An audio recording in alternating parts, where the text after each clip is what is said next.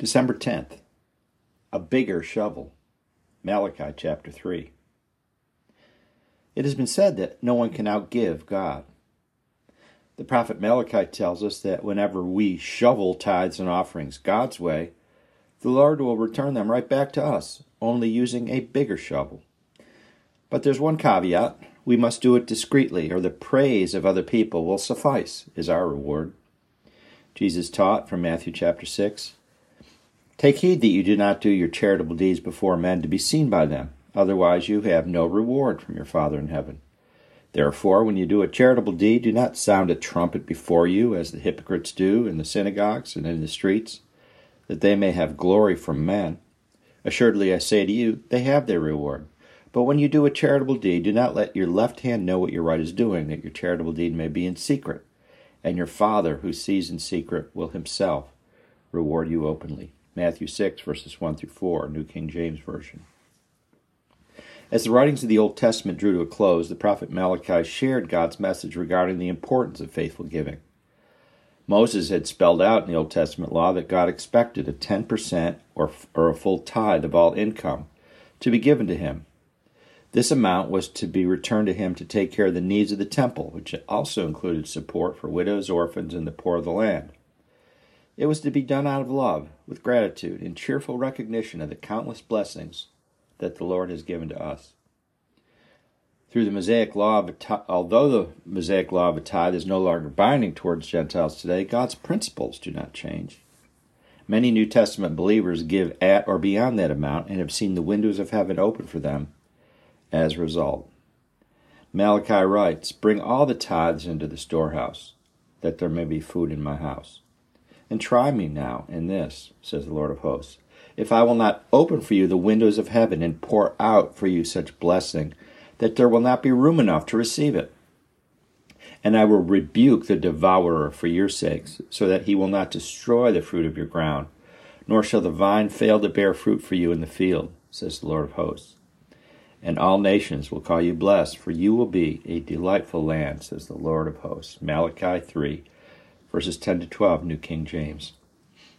Jesus expanded upon the concept of quiet, generous, and faithful giving in his teachings. Reading from Luke chapter 6, "Give, and it will be given to you. Good measure, pressed down, shaken together, and running over will be put into your bosom. For with the same measure that you use, it will be measured back to you." Luke 6, verse 38. Like so many other things on our faith walk, such as with answers to our heartfelt prayers, we may not even notice God's answers and returns blessings until he points them out to us. But they will often come. I do not believe the Lord is saying here, "Give and you'll automatically become materially wealthy."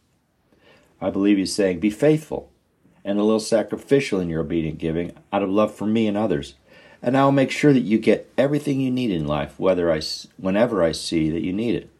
And I will rebuke those who seek to strip you of your sustenance."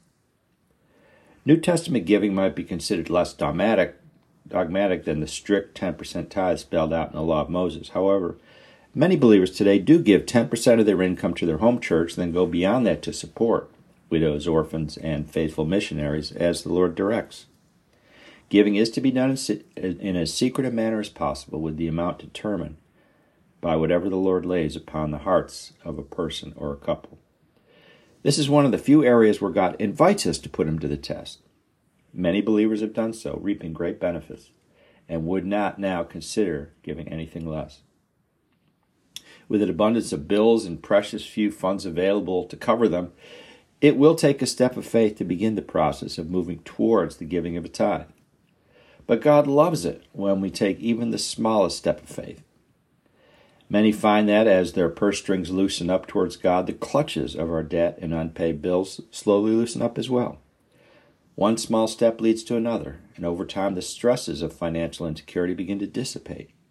Eventually we reach the point when we start asking ourselves the question, how much bigger of a shovel should I use for God and his kingdom? Whenever I increase the size of mine, the Lord increases the size of his, shoveling blessings back to me. Reflection. Have you considered working towards a tithe of your income to God? Let us pray. Lord, my finances and financial needs are in your hands. Teach me to give back to you, faithfully, generously, and discreetly, with love and gratitude. Show me where you want me to give. I trust you to be my great provider and to rebuke the devourer. We ask this in Jesus' name. Amen. And have a blessed and beautiful day in the Lord today.